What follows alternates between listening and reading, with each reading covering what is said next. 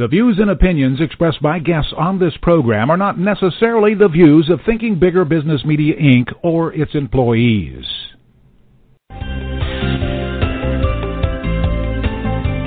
Welcome to Smart Company's Thinking Bigger Radio. Get the inside scoop on how America's most successful business owners transform their entrepreneurial vision into reality. And listen in as some of the top business minds in the country serve up practical advice, tips, and insights for growing your business. Now here's your host, Kelly Scanlon.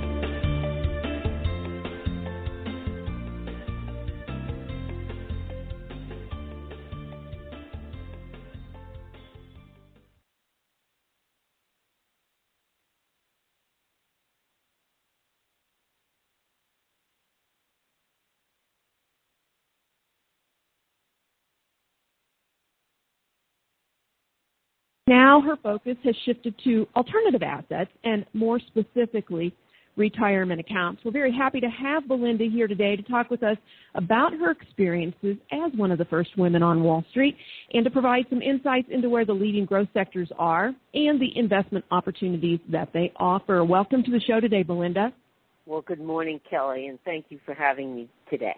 Oh, absolutely. Now let's go back a little bit. I believe it was the 1960s, and you're a young woman, and you're starting your career. How did you find yourself working on Wall Street? And importantly, I think, was your pioneering role for women a conscious one, or did it just unfold naturally?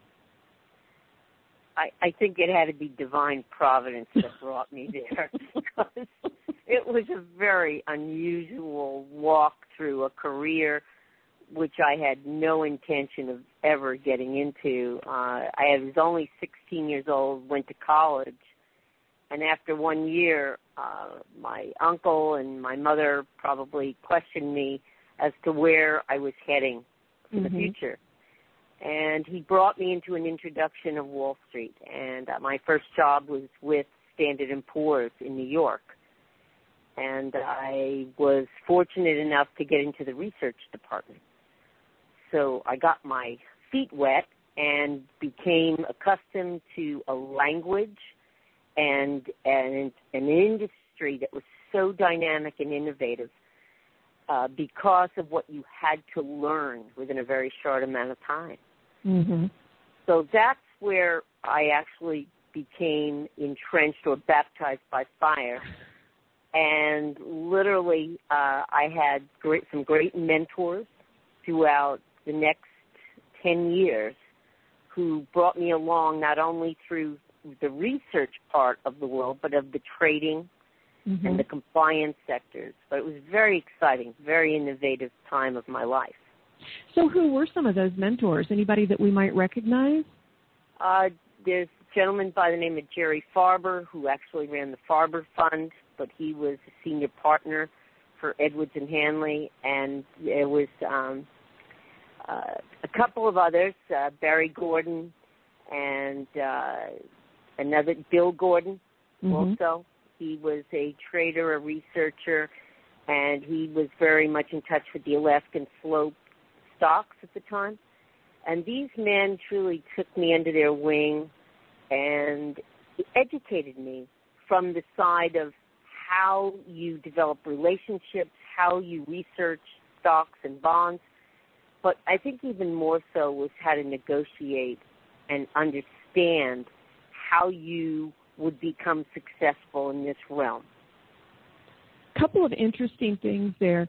First of all, it's been well documented, lots of research and a number of books and articles written on the fact that women are, quite candidly, notoriously poor negotiators, and it's one of the reasons for the wage gap, especially by the time they get to the end of their careers, because in their first job, unlike many of their male counterparts, they don't negotiate that starting salary to the extent that a male will, and throughout their career, they're constantly playing catch-up.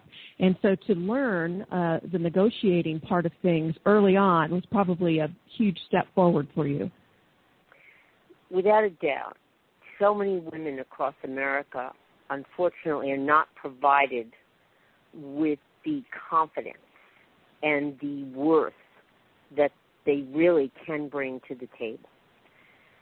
And without having, I believe, someone who believes in you when you go into a career of any type, you must find and understand your talents in the very beginning. And I believe working on that, in other words, doing your utmost on the job. It's something when I was an institutional bond trader, I had no idea really where I was and what I was doing. Here I was one of the first women to trade. Mm-hmm. But you begin to realize that if you do a very good job and you listen up and you learn from your colleagues, that there is success. There can be personal success along with your career success. So it's understanding what your position is and gaining the confidence and the education and the knowledge. And that's what will draw you into the career path, and by golly, everyone around you will see it and feel it and know it after a while. Well, you earn their respect. The second thing that I was going to say about your first comment was that so many women will say that men set them up to fail in some of these industries that are primarily male-dominated, but you had just the opposite experience. I'm not saying it was easy, but you did the different things that showed that you were eager to learn, that you wanted to be credible, and you earned trust and respect as a result of that, and people came to you and continued to help you towards those goals. Without a doubt, so many times women, unfortunately, go to the default card of gender, and that's a mistake. That is a big mistake. And I say that because it's not an emotional decision that you make to achieve success or to be the best in your field. I believe you stay away from the gender card and you succeed far greater because men pick up on that. Yes. And it's inevitable that you're going to have adversity no matter where you are in the workplace. But the best thing is to show how intelligent you are, the expertise that you carry, and the fact is that you're willing to learn every day. Absolutely. And I believe that is the key to our moving ahead into the ranks of management and some position of authority. So, yes, so very great advice for women who are trying to start businesses or advance in predominantly male fields. And really, when it comes right down to it, in any field, that's just good advice for anyone to follow. And appreciate you offering that today. So you are a trader, very heavily immersed in that world, but now your focus has shifted and you're focused on alternative assets. What are alternative assets for some of our listeners who may not be familiar? Yes, I believe Wall Street would refer to us as the stepchildren of the asset sector. But what I think that they're really coming along and realizing that's where most of the returns on investment are actually being realized in people's portfolios. So as opposed to stocks and bonds, which are only 2 of the 27 asset sectors, we come upon alternative assets being recognized as real estate, and it could be commercial or residential. It could be domestic or international. And then there's private notes, precious metals, intellectual property, tax liens, private equity projects, private businesses. Those are the asset sectors that are really becoming more mainstream because America is seeing the value that where Americans are bringing their portfolios right to the community. Right. In fact, one of your messages that you deliver often is invest back in America. And what do you mean by that exactly? Well, I think for so long, Americans have heard that through their financial advisors and Wall Street itself, that the message has been we're a global economy. But I believe that the mindset of Americans have changed over the last 5 years, 6 years, since the credit crisis. And the focus is now spoken of with projects that are more within our own communities, whether it's senior housing, dormitory housing, it's multifamily housing units. It's providing those places where we can put our money and we can see it grow. And I believe that that is what's transitioning across the economic landscape. And it's very exciting because there's great returns there for people's private investment money. Most of our listeners today are independent business owners in a variety of different industries. So when it comes to these alternative assets, is there any, aside from their own private business, is there any one particular alternative asset they should be looking at?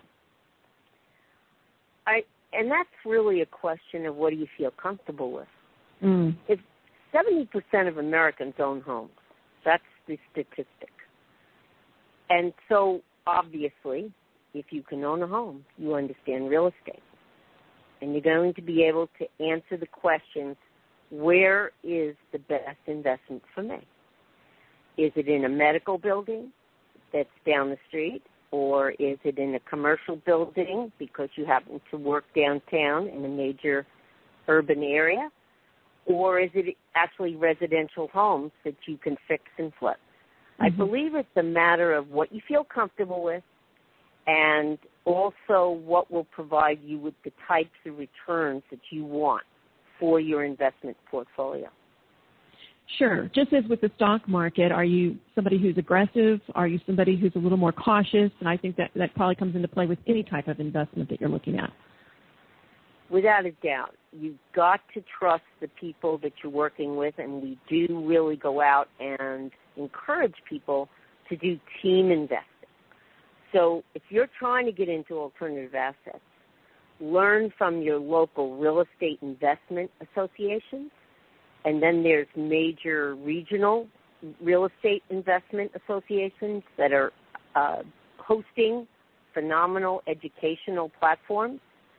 And I believe by creating these teams around you, it could be the person who's actually going out and choosing the project, and then another person who's got the financial background, and then someone else who has the legal or compliance guidelines for you. If you work with that kind of team, you will be successful.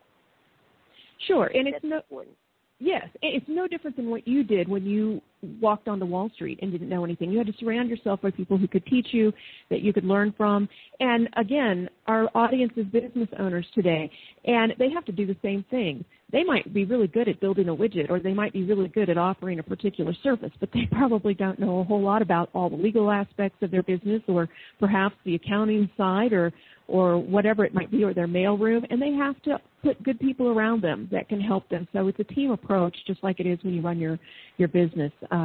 So great advice there. Belinda, we're going to take a quick break so we can hear a word from our sponsor, Benedictine College. When we get back, I want to talk with you about self-directed IRAs. We're talking with Belinda Savage, who is one of the first women traders on Wall Street and is now very heavily involved in alternative assets for investment. You're listening to Smart Companies Radio on Blog Talk Radio. We'll be right back. You want real results. You want your efforts to count for something. And you don't have time to waste. We understand. That's why the Executive MBA program at Benedictine College is the program more than 400 alums say help them accelerate their careers and enhance their approach to management and leadership. You're ready immediately to contribute to your organization's success. We invite you to check out benedictine.edu/EMBA to learn more about our program and what it has to offer. Your product outshines the competition, so why aren't you outselling them? You're meeting sales projections, but the bottom line just isn't what it should be. Technology is changing rapidly and impacting your ability to perform. Something needs to change, but you just can't put your finger on what. I'm Patrick Shore, your host at The Hut, where we tackle these and other issues. The Hut is a safe place where we can explore what it takes to not only stay in front of the competition, but make it irrelevant. So come on in, kick off your shoes, and join the conversation every Wednesday at 9 a.m. Central Standard Time on Blog Talk Radio, Smart Company's Thinking Bigger Radio Network. The Hut, your path to a stronger, thriving, profitable business. Would the real Obamacare please stand up? The No Politics Spend-Free Zone for Healthcare and the Affordable Care Act. I'm your host, Alex Greenwood, and I'm joined every week by your federally certified Affordable Care Act specialist, Mr. Greg Howard. That's a mouthful. You said it, brother. Yeah.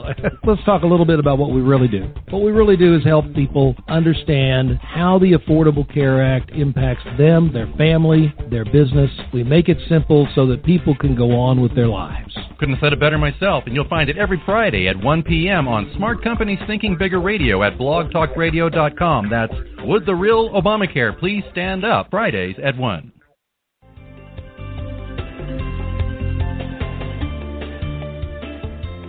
Good morning. Welcome back to Smart Companies Radio. I'm Kelly Scanlon, publisher of Thinking Bigger Business Media. We're visiting here this morning with Belinda Savage, one of the first 10 women traders on Wall Street.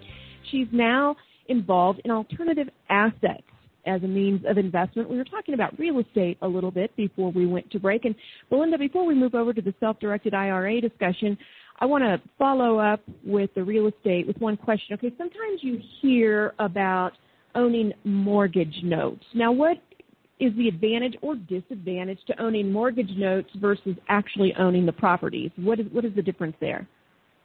Well, I just believe it's a matter of not having to deal with some of the more laborious parts of being a landlord. So you're serving as a banker. And sure. People don't realize that they can stand in that place of truly becoming the bank. And you have obviously a secured investment vehicle, which is the note itself, the mortgage note. So that's the most insightful part of it, is you're choosing which side you're going to be investing. You're going to be the bank or you're going to be the landlord. Okay.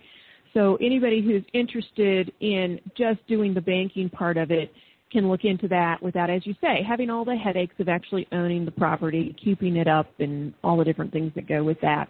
Now, you are a proponent of self-directed IRAs, SDIRAs. What is a self-directed IRA?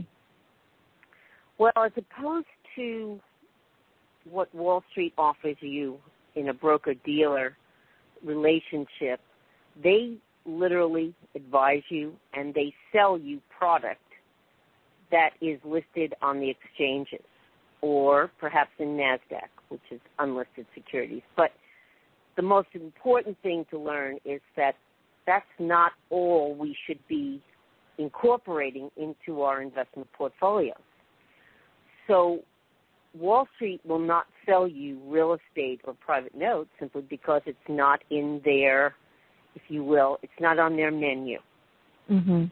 So therefore, in 1976, when Congress passed the ERISA law, what happened was that IRAs were launched, and the verbiage that came forth in the IRS code was that it didn't tell you what you could invest in. It told you what you cannot invest in, which were only two items, and that being a life insurance policy or a collectible. But aside from that, you could invest in anything in the world, meaning real estate, private notes, and private projects. So with that came the self-directed world. And companies, there's only approximately 18 trust custodians in the country, whereby you come to the Switzerland of the financial world. So it's neutral. It's a very neutral base where you can actually bring your investment dollars from your retirement accounts and you place them on this platform, but then you get to choose where you want to target a particular asset. So you can place it into real estate or a private note, and the IRA actually grows with that investment. Okay, so maybe this is a silly question, but is somebody there to help you along with this, like a broker helps you with your investments with a regular IRA? Does somebody make recommendations and based on your comfort level and your goals, or is that left, when you say self-directed, is this really all on you as the investor? Well, it's an excellent question.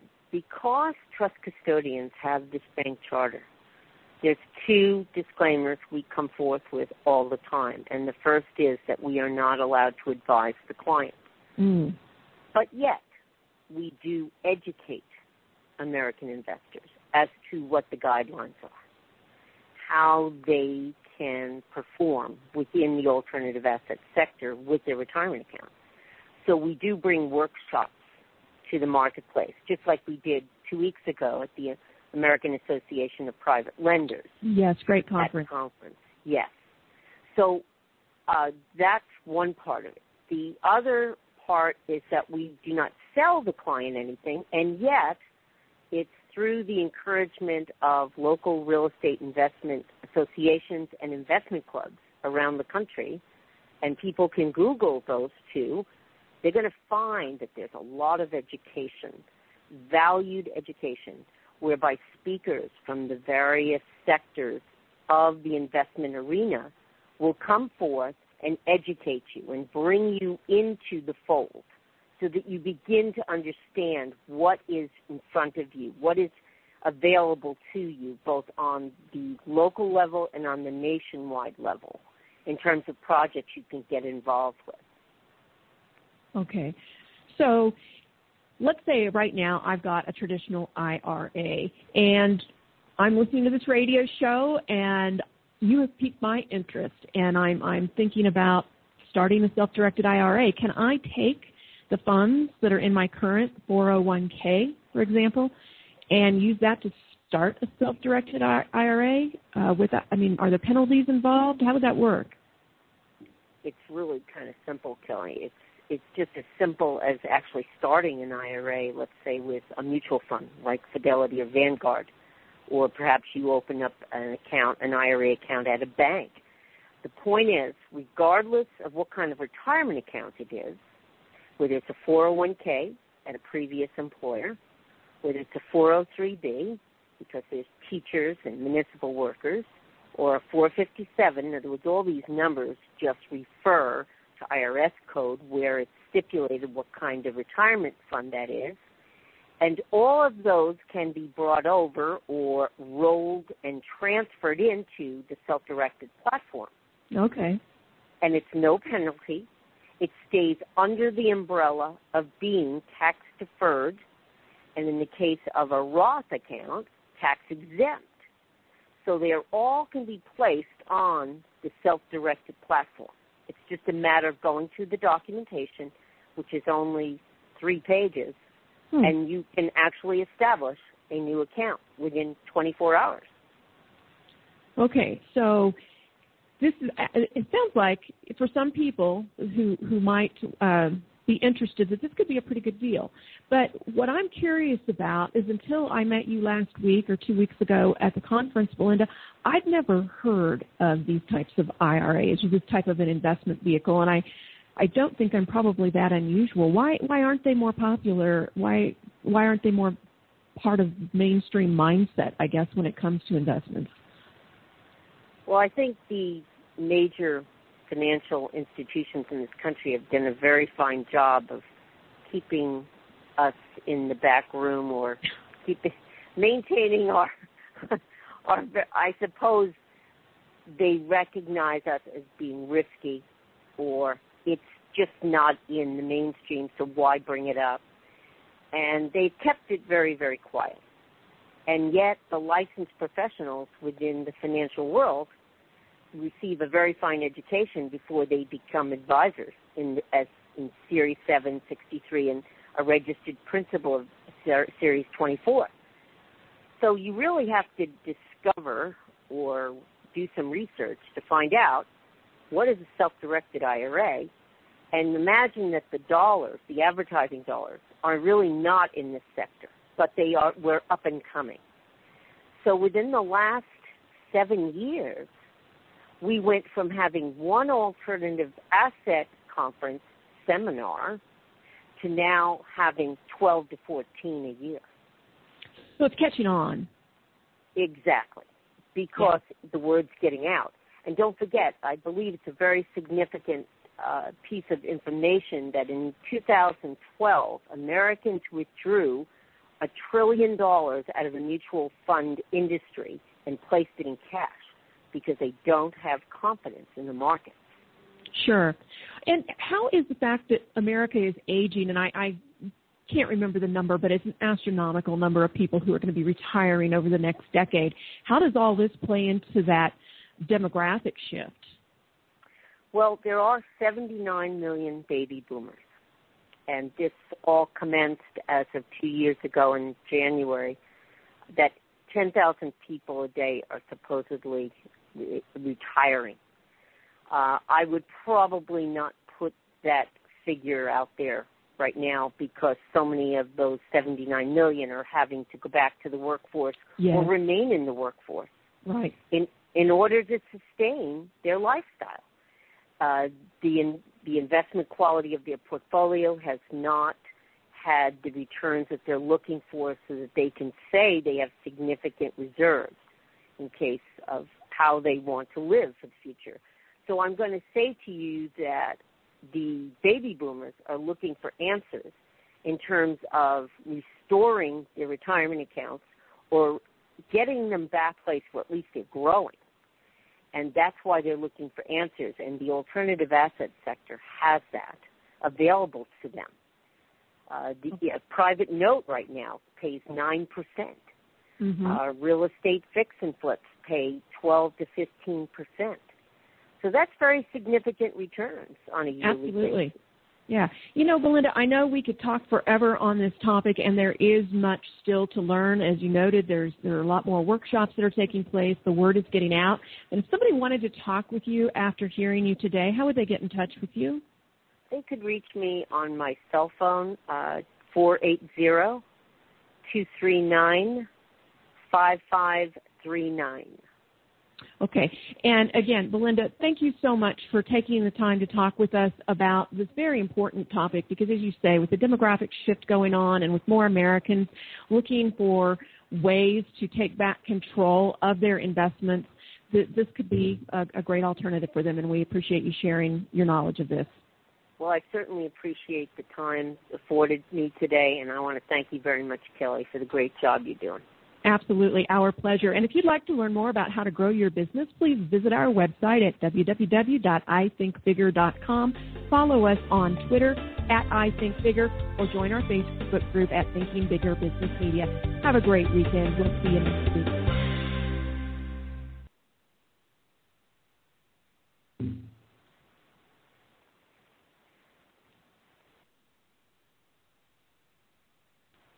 This podcast is a part of the C-Suite Radio Network.